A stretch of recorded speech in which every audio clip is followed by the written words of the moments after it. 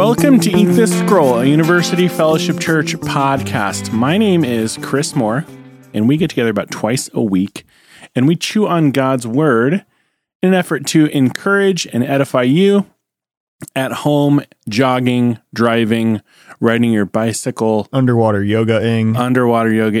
We do not endorse the unsafe practice of underwater yoga, but this week we have Jarrell Carper. Welcome back, Jarrell. Here I am. Here you are. Lord send you. Jarrell, it's been a while since I've had you in the office, I feel like. You've been a busy man. There's been a lot going on. I try to be as busy as possible so people think I'm important. Yeah. Your tools and your skill set has been in high demand, I should say. Yeah.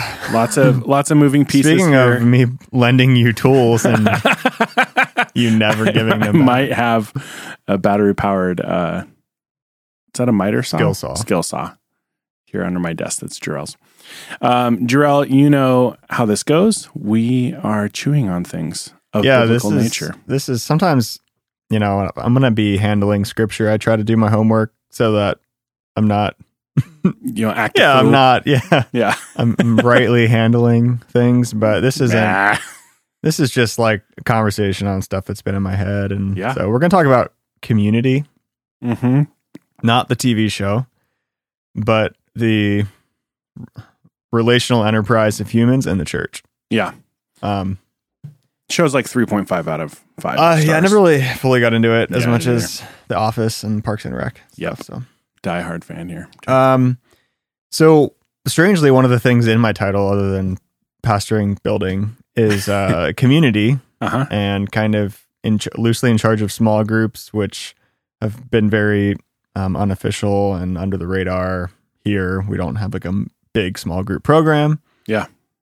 And well, one of the things I've been chewing on is, I don't know, so much of just like, what are we even doing as the church? And it can be easy when you're on the pastoral side to get like a little cynical or not cynic, but hopeless, or just wondering what are we doing with all of this time and energy and resources? And is it even doing anything? And so I try to post up out in the lobby and by the front doors on Sunday morning.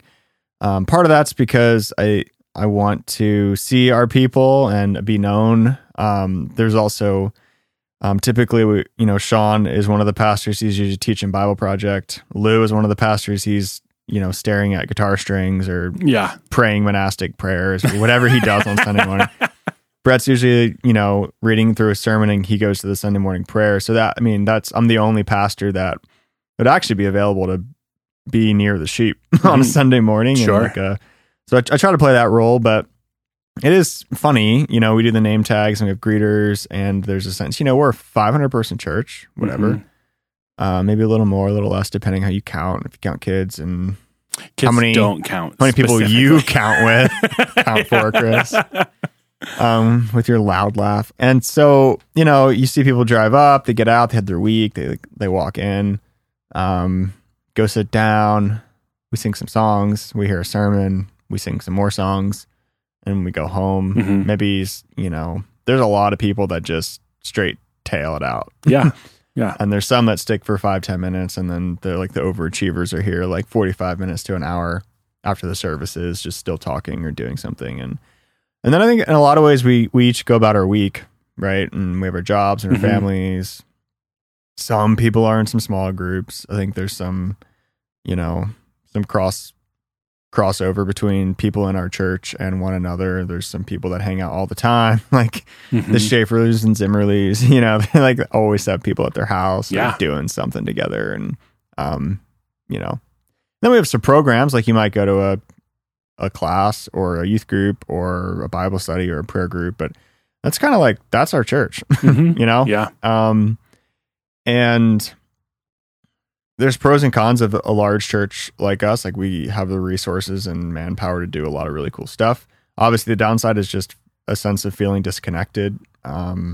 If we were a small house church of 30 people, you would know every single person. Right. And you would probably eat together, at least on the Sunday meal. There would be a much closer sharing of life. And so just thinking about, all right, we're reading through the scripture, we're talking about a redeemed people, and a new community, a new humanity in Christ, the body of Christ.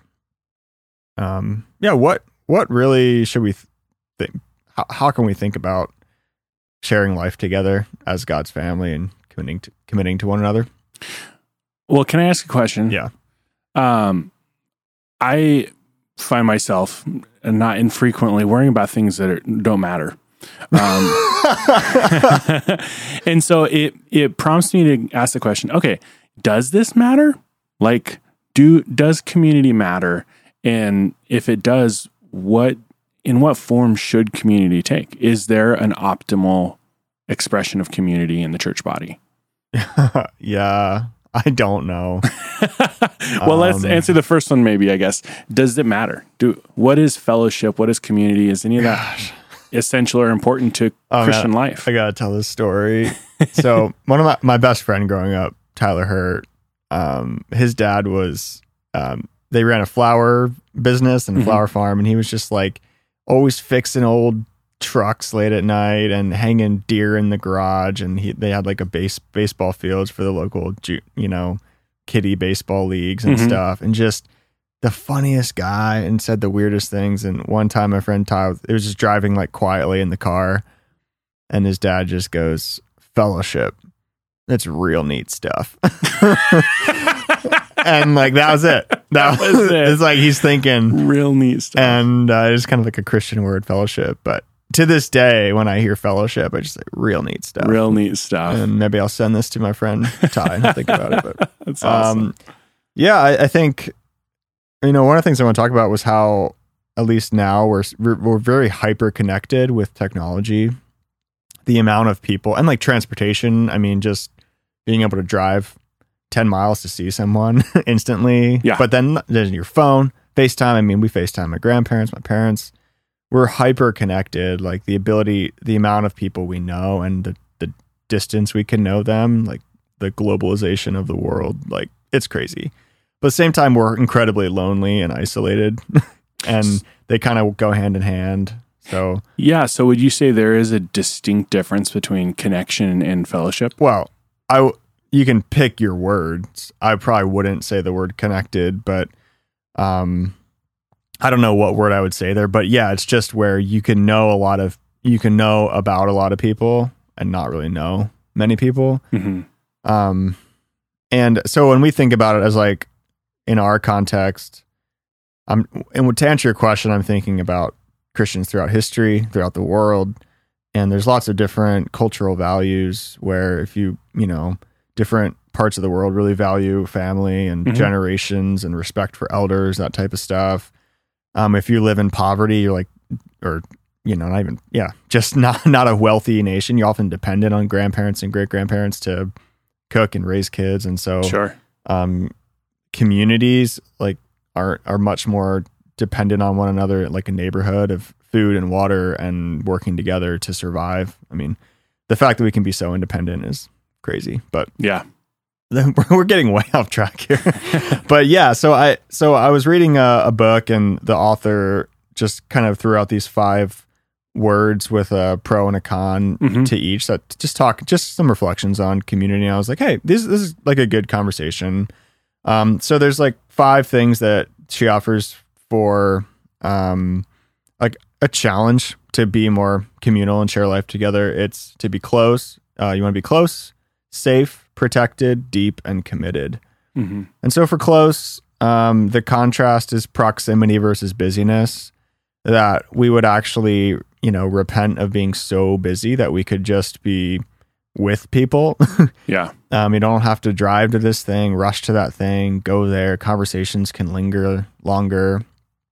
Where you're just, in a sense, to actually have community, the very first step is to simply just be with each other. Yeah.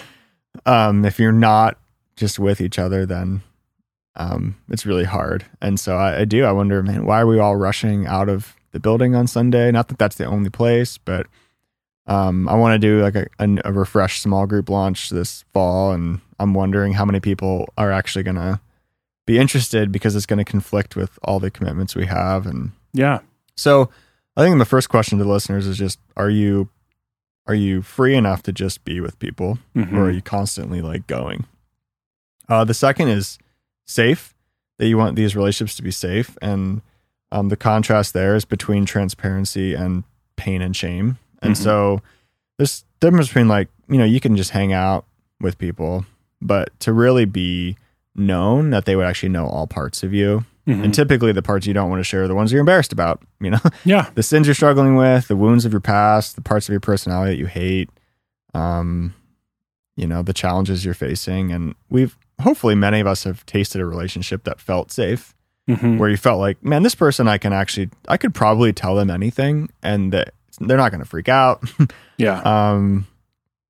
And I think if you've tasted that, I think you long for it. But I do think there's a lot of people that have been burned enough that those walls are up pretty high Mhm. or pretty thick. So to get someone to a point that's been vulnerable and then has been bullied or has been gossiped about or has been outcast, like it's hard emotionally to kind of work up the courage to jump back in again. So, And I wonder if there's a distinction that can be made there between the safe and risk, kind of ratios that we approach with relationships, because in the context of, being gossiped about, lied about, being taken advantage of, all those things, those all seem, totally right on the head. We need these things for relationships to exist in a deeper level.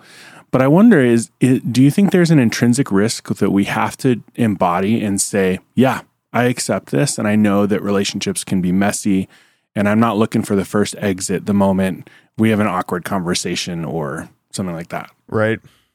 No, yeah. It's always a risk to be vulnerable and transparent. I think at least the first time, if you feel like you trust the person, then it's probably not a risk the 10th time that you share. But, Yeah. and I do think there's wisdom in it. I mean, it's probably a less frequent thing, but there is the Christian extreme of, the person that just shares all of their baggage with everyone all the time. And we've talked about that before, almost like a badge of honor, or just kind of like, you need to get some professional help, or can you share this with 2 or 3 people and not need everyone to know and give you advice? Like, how it's probably not beneficial that 100 people know your baggage, but it probably is beneficial that 2 or 3 do. Yeah. So I think that there's different levels of friendship, but Mhm. I think there's a sense that you need that. So that it's not just close and safe, but protected. That there'd be a sense of accountability. Someone could call you out. Mhm. And it's crazy because if you just bluntly ask someone, would you love to have a friend that was honest with you and could actually just like call you out if they saw stuff in your life? I think most people would say yeah, Mhm. but we're not always as stoked when it does happen to us. Yeah. And I feel like in our day and age directly, we're a little less stoked to actually give that. I grew up in a subculture that was people were really kind to your face and then would go gossip and slander. And there was a very indirect kind of passive aggressive Mhm. nature to the community. And so I'm still wrestling through trying to, how do I have the courage to speak truth? How do I have the thick skin to hear it? And how can I have friends that could actually call me out and are invited to do that? And again, I think that's not everyone, because I don't want everyone telling me what they think about me, but I do want 2 or 3 people that I know love Jesus really well and me. Yeah. To actually like hold me accountable. Like, dude, you're not handling your money well, or you're not loving your wife well, or you're not spending time with your kids, and just straight shoot me. Yeah. And so not just close, not just safe, not just protected, but deep. And she talks about a shared purpose versus shallow and small talk. And, I kind of think it's like anytime you accomplish something with someone as like a team, you're serving alongside them, you're hiking a mountain, coaching a team, doing a project, like serving in a ministry together. There's like that shared purpose, which I think we all have in Christ. Actually, is really cool as a level of bonding. And I think sometimes you feel it with your spouse as you try to raise your kids. Like we're in the the thick of it together. Mhm. But it is, typically after Sunday, I've talked to so many people, probably, an hour and a half before the service, at least an hour after the service. By the time I'm home, I'm like, I am so tired of talking to people. Mm-hmm. And I try to talk to people that I don't know and get to know people, but there's a lot of conversations, and honestly, probably 80% of it feels like small talk. Yeah. Just like, how's your week? Oh, good. How about you? And we're just like, and we're not, I think having a shared purpose gives you stuff to talk about. Mm-hmm. And so, yeah, that would be something that you want with your community. And the last is just committed, and her contrast is consistency over conflict. And I think we all agree conflict is a inevitable and necessary thing, but it's kind of like, do you let the conflict derail your friendship, or can you have the like resilience and commitment to push through? And I've found that friendships that exist on the other side of conflict often are much stronger. Where I had a roommate or a dorm mate, floor mate at college, and I was his RA, and I got put on the floor with, like, it was like the bad floor, and they're like, Joel, you can probably fix this floor. I'm like, thanks, guys. And so the leader was a guy named Prison Mike, and he came from prison with tattoos and stuff, and he like hated me at first and did not want me to be his leader. And then like somehow over time we just like slowly became friends, and then better friends, and then we really enjoyed each other. And only after some conversations but yeah, I think sometimes we're like, shouldn't Christians be the best at conflict resolution and forgiveness? And I think sometimes our church, it's hard to have the resilience to work past some of the conflict. So anyways, there you go, Chris. I'm the community pastor, so I'm obviously the expert. Yeah. And I do all of this perfectly. There's nothing else. We can talk about, introverts and extroverts. You could talk, how much, I think the danger in how many people we can know, it'd be exhausting to try to have this with, 100 people. Yeah. Like there are layers of friendships, and, we work at this church. And so there are so many people here that I feel like the genuine desire to be their friend and to know. And I have a kid, I have kids, I have a family. I need to like take care of myself a little bit. And so it is hard to know, like, when do I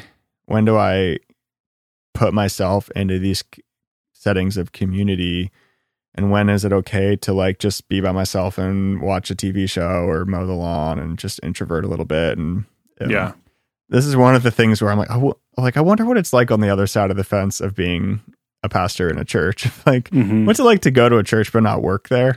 Yeah. Not feel the pressure of like, I need to know all 500 people by name and never do the name tags. It's the worst, especially as the pastor. They just stare at you and you're like, I'm sorry, I know your name, but I don't know 500 names. Yeah. So anyways, there you go. What do you think, Chris? Well, I think that there's this sense, especially in the last thing you were talking about, where you have to think about it in the context of concentric circles, where you have the innermost, you've got your spouse, your kids, like those really close, tight knit, I'll say family, but not just by blood or marriage, and then you've got, your close friends, and then your associates, and then people you're just familiar with. And I think that if you can audit your life and say, yeah, I've got people in all these rings, like no ring is atrophying. If your outer ring is atrophying, then you need to get out there a little bit more. If you got nobody deep in your life, but I do think that part of the problem comes when you want to over-realize one of those rings.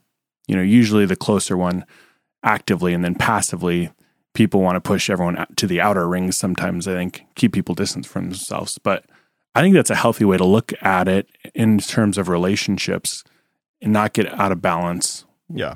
Where like everyone has to be in the inner ring. You're like, yeah, some people have higher capacities for more people that close. I also like the analogy of, have people in your life that you're pouring into and that are pouring into you. Yeah. But I don't think they all fall into those two categories. Yeah. I was reading, I know you're a big fan of Henry Nouwen, but I love him. I don't even know who that is. Yeah.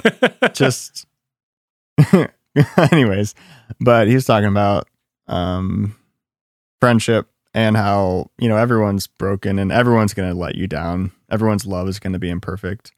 And so, if you're looking to people alone to meet all of your needs, or the church as like a entity, like you're always going to be disappointed. That's why we forgive. Like we constantly forgive for people letting us down. And that's the interesting thing about Christian community is like, we're not a whole lot different than the rest of the world. The difference is that we forgive each other. Yeah. And we keep going. And we also, we value diversity. We are in close proximity to people that we otherwise wouldn't be. Because if you share a job, that's kind of a similarity. Share a neighborhood, a similarity, life stage. But we come from all over, and we're sitting in that room, and we're like, we're a family. And like, are we? I don't know your name. Yeah. So it is a challenge of like, man, do you program it? Do you try to like program community? Do you try to get some key people and have it, shape the culture? Do you just hope people on their own do it, and just preaching a sermon about it change anyone's life? And so then you get into kind of like discipleship philosophy, which we talk about a lot. But that is kind of the question of I'm asking and praying through, man, what in this kind of new season now we're in the Cal Young neighborhood, we have this church building. What would God have for us as a church to be a faithful community? And we'll see where it goes. Yeah, I think there's two things people can really consider when they're looking at this, because to go back to my first question, I think it's completely essential. I think fellowship and it's real neat stuff. It's real neat stuff. And it's essential, and it's beyond cordial. It's beyond first name basis. But I think the first thing that you can do is stop looking at people as a means of getting what you need. And it's not to downplay certain things like discipleship and mentoring, which are, again, I think essential relationships to have in your life. But when all you're doing is looking around and you're going, no one's meeting my needs, that's a problem. Yeah. Even though those are legitimate needs. And I think getting involved, serving, rubbing shoulders is a really good solution to that. Additionally, I think becoming resilient in your expectations that some people won't like you and you just won't like some people. I don't know that you have to like gel on every level to be a Christian next to another Christian. In fact, I know you don't. Yeah, I was like, you might be the only one on the fence there. Yeah. Like I think Brett has mentioned from the pulpit many times, like there's people here in this room you don't want to go on vacation with. And I think that's okay. And I think having these high expectations that like things have to go flawlessly, instead looking, like you said, at conflict as, is it a constructive conflict or a destructive conflict? Because it in and of itself is an agent for change. And I think that is intrinsically neutral. I think it can be good change or bad change. So seeing somebody who like challenges you, even just witnessing them as a challenge, like seeing the way someone acts and going, oh, that really challenges something inside of me, that I act differently or I speak differently or I have different philosophies on things. And instead of letting that be an opportunity to say, nah, distance, we're not going to gel, I don't want anything to do with you. I'm going to look somewhere else to get my needs met, thinking, okay, what is that challenging in me? And I'm safe. I'm okay because I'm in Christ and I'm unified. But what is that kind of shaving off in me, the rough edges, and seeing it as an opportunity for growth instead of, yeah, we just don't get along. Like you and your buddy. Initially, there was something in there that was interpreted, experienced as chafing and caused conflict. But in the end, it seemed to be really beneficial for you guys. Yeah. Yeah. And that's, it is one of the tensions where we need the people in the church that are different than us. Yeah. And I think you need both. I think you need a space where you do feel these things close, safe, protected, deep, and committed. And you obviously can't be that with everyone.